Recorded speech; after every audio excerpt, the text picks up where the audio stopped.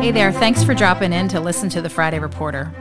I'm Lisa, your host, and for the last 25 years, I've worked in public affairs. And for those who don't know, that's where we take the hard questions for our clients from reporters.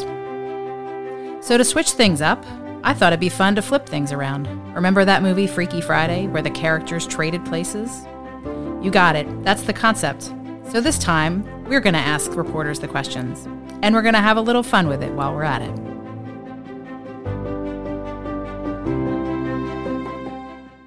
Well, thanks so much for joining us today at the Friday Reporter. We're so lucky to have Reid Wilson with us, who is a great and longtime friend here in Washington, D.C. We've done a lot of stories together. I've followed his career for many, many years.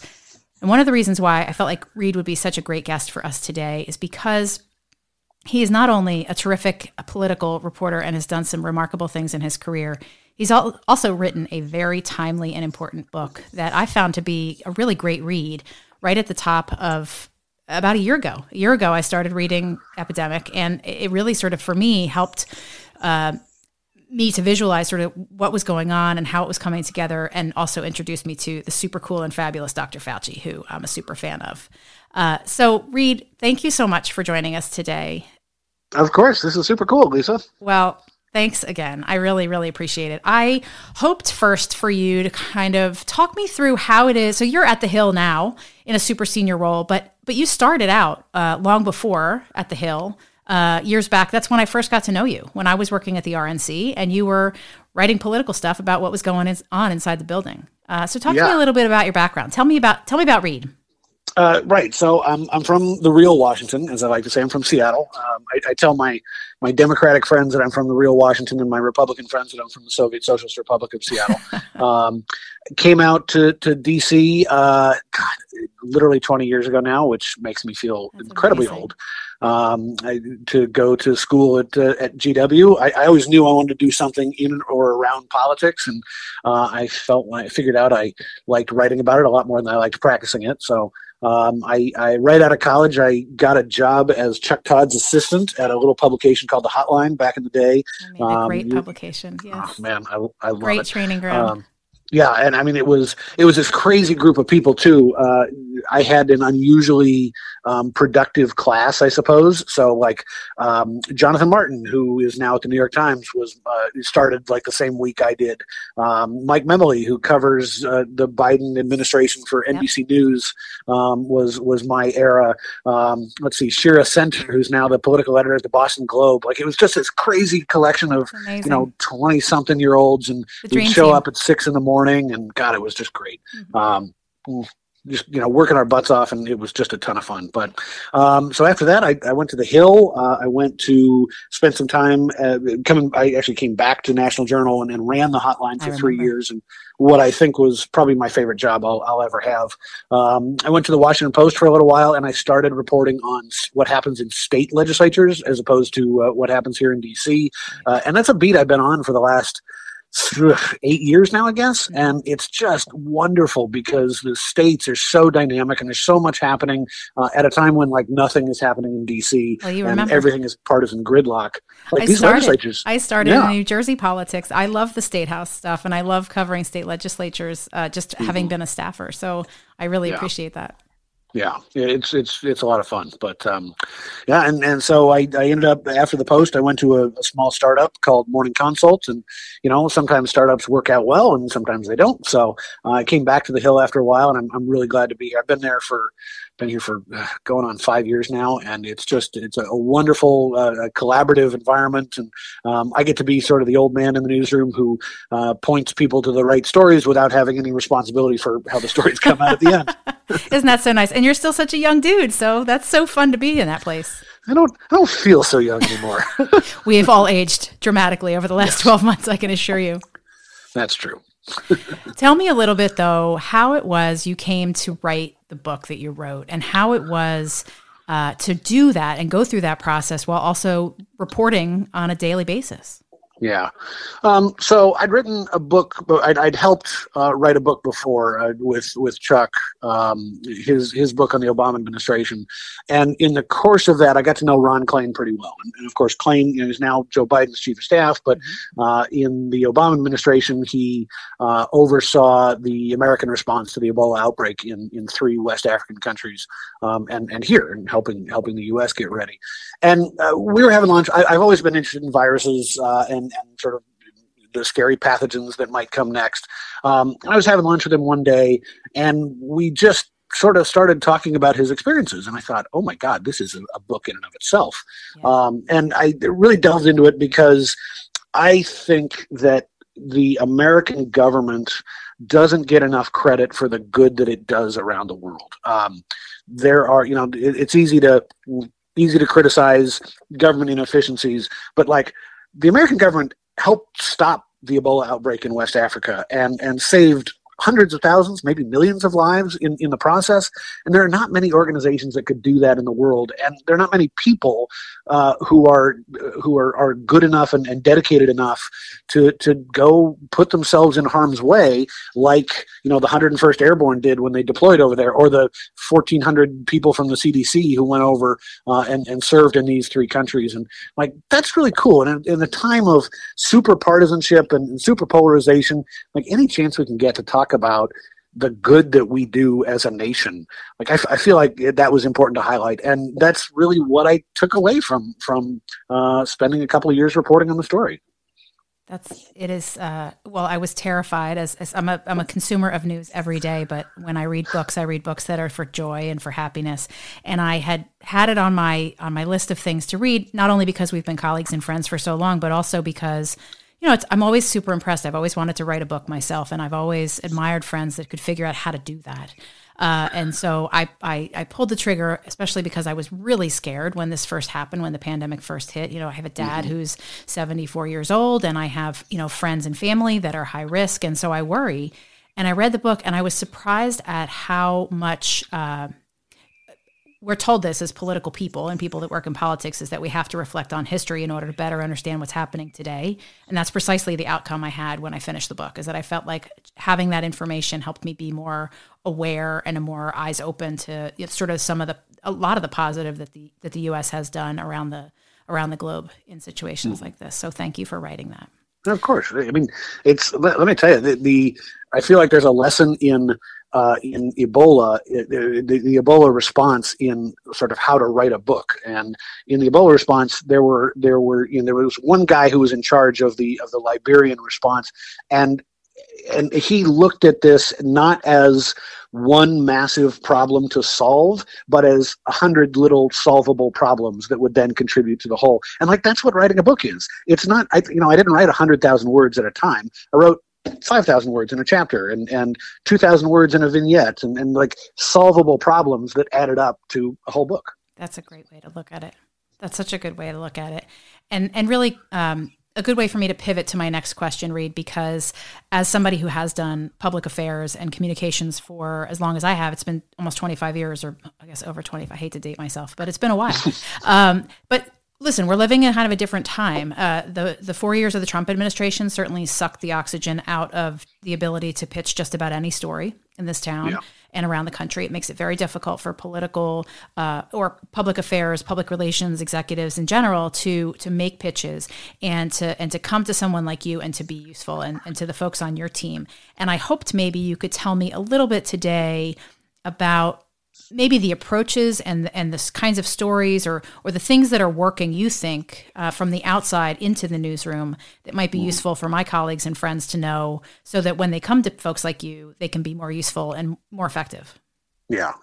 The primary thing that well, of course, the relationships matter. And, if Lisa Miller calls me, of course I'm answering the phone, and that's always the sort of first thing that gets you in the door, I suppose. The second thing I'd say is the pitches that are the most effective are made by people, made by those who understand the reporters they're talking to, right? Like I get 30, 40, 50 pitches a day on the weirdest things. I mean, there's a National Bobblehead Hall of Fame that emails every time they come out with a new Tony Fauci model or something like that. That's not useful. And it's sort of like the blanket random press release from a group. I'm just going to delete that. Thanks for checking in. Yeah. Right. But the people who call me and say, look, you've written about X, Y, and Z in the past. And I'll give you an example from a mutual friend of ours who I won't name just to because I didn't ask him permission. A buddy of mine called me who also happens to be interested in viruses. Called me and said, "Look, during this pandemic, one of my clients is this group of gyms, and they want to reopen safely and blah blah blah. You should talk to them." So I did, and it was intriguing because it was like in the Venn diagram of my interest, plus it had my interest in the pandemic, plus it had a state focus because these gyms are dealing with their local public health officials, sure. Plus it was a buddy of mine. So strike one, strike two, strike three, I was interested. I think I wrote something. I can't remember. That was 6 or 8 months ago, but at least we had the conversation, right? That's right. Another mutual friend of ours pitched me on a group that is trying to roll back licensure regulations in states. That's like the license that you have to get to become a hairstylist or a manicurist or something like that. Uh-huh. And in a lot of these states, like it's just crazy. You got to get like 2,000 hours of education to be a hairstylist. That's right. And I'm sure it's a specialty profession, but if you get that 2,000 hours in Arizona, why can't you operate in Colorado? And now that's really interesting because it's like across state lines. It is a trend that I'm starting to see a lot in legislatures, that these legislatures are dealing with licensure things.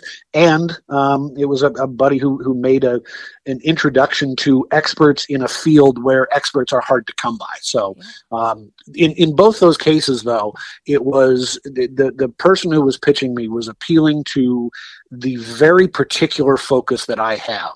Mm-hmm. And that piqued my interest. It wasn't just a blanket press release or hey, talk to this expert about politics. It was very narrowly focused and tailored to my specific interests. And I suspect that that's probably how you get in the door with a lot of people who otherwise have other stuff to write about. It takes thought. It takes a lot of thought. Other fun fact, I used to serve on the Board of Cosmetology and Hairstyling in New Jersey. Oh, my God. I know. So weird things to know. Thank you so much. That's exactly, that's exactly what I coach my clients too. The difficulty is that a lot of times when you're working with a team and the team needs to sort of hit all the high points, certainly they want to get that press release out and they're building a list. But boy, there is something about sort of sitting down and being more thoughtful about, what is it that Reid cares about, and what is it that he's writing about and what's his background, taking that extra minute or two just to get to know what it is the reporter cares about. And so I'm glad to hear that is still working and that is still something that's appealing to you, because that retail approach, that thoughtful approach is really still what I coach clients and friends and young communicators as they're coming up is really, really important. Because let's face it, like you're not going to want to spend your day or your week writing something that's not of interest to you. That, by the way, you as an editor, but then also your leadership at the paper aren't also going to want you to be focusing your time on. So that makes a lot of sense. Yeah, and I suppose the fundamental question in all this that both those two pitches answered was, why should I care? Why should I be interested or outraged or whatever moves me to write that story? And in both those cases, they did a pretty good job of convincing me that I should care. That's so great. Well, I have last two questions, only 2 questions left. And that's super helpful, all of that. And I appreciate that so much. Because this is the Friday Reporter and because this will air on Friday, my question for you is, you've got a 4-year-old at home and a beautiful wife and you've got a full life, but we're still kind of stuck at home and staying socially distant. What is it that you're looking most forward to doing this weekend? Well, this weekend is going to be pretty cold, but I got to say, we have discovered the breadth of open space in this city that I guess I didn't really appreciate existed. I'll spoil one secret discovery that I've made for friends in DC. There's a place called Colmar Manor, which is just over the border in Maryland. It's a tiny little community of like 1,400 people, but they have this massive park with a couple of awesome playgrounds. It's actually a site where duels used to take place back in the sort of the days of duels. And yeah, it's kind of crazy. That's but cool. It's this awesome, huge open park. We've discovered so many cool open places to just be outside. And it's just absolutely wonderful. That's so good. Oh, that's a good tip. And that's going to be very useful for all of our other friends who have little people or big people even, just to get outside and to breathe the fresh air. Because boy, that is something that we all really need right now. Yeah. And then, so my last question is, who of your friends that you work with, our friends that we work with here in Washington, D.C., or even because you're working with state legislatures and state reporters around the country, who would be a great future Friday reporter guest? I'm going to nominate somebody from outside the Beltway. I'm going to go with John Stanton. John was a longtime reporter at Roll Call, who, like, if you imagine what the Capitol Press Corps looks like, John looks the opposite. He's big, he's bald, he's got a big beard, tattoos all over the place. He looks more like a bouncer at a club than a reporter. But he's had this fascinating career where he's covered everything from Congress to illegal immigration in Mexico. And now he's down in New Orleans writing about just a fascinating city all the time. He would have just a crazy perspective on life and politics and reporting. I remember John well. I haven't talked to him in years, and I would absolutely love to have him on as a guest. I will tell him that you recommended him, and I will keep you posted when we get that scheduled. That would be a lot of fun. Awesome. Reid Wilson, you are so kind to come and join me today to chat about all the things, and I look forward to sharing this with all of our friends out in the DC and around the country. And I love you for being on. Thank you so much. All right. Thanks a lot, Lisa. And that's today's episode of the Friday Reporter. Thanks so much for joining us. We'll see you next time. On the morning of August 1st, 1966, shots ring out from the observation deck of the clock tower on the University of Texas campus. It marks the infamous beginning of the modern era of mass shootings in America.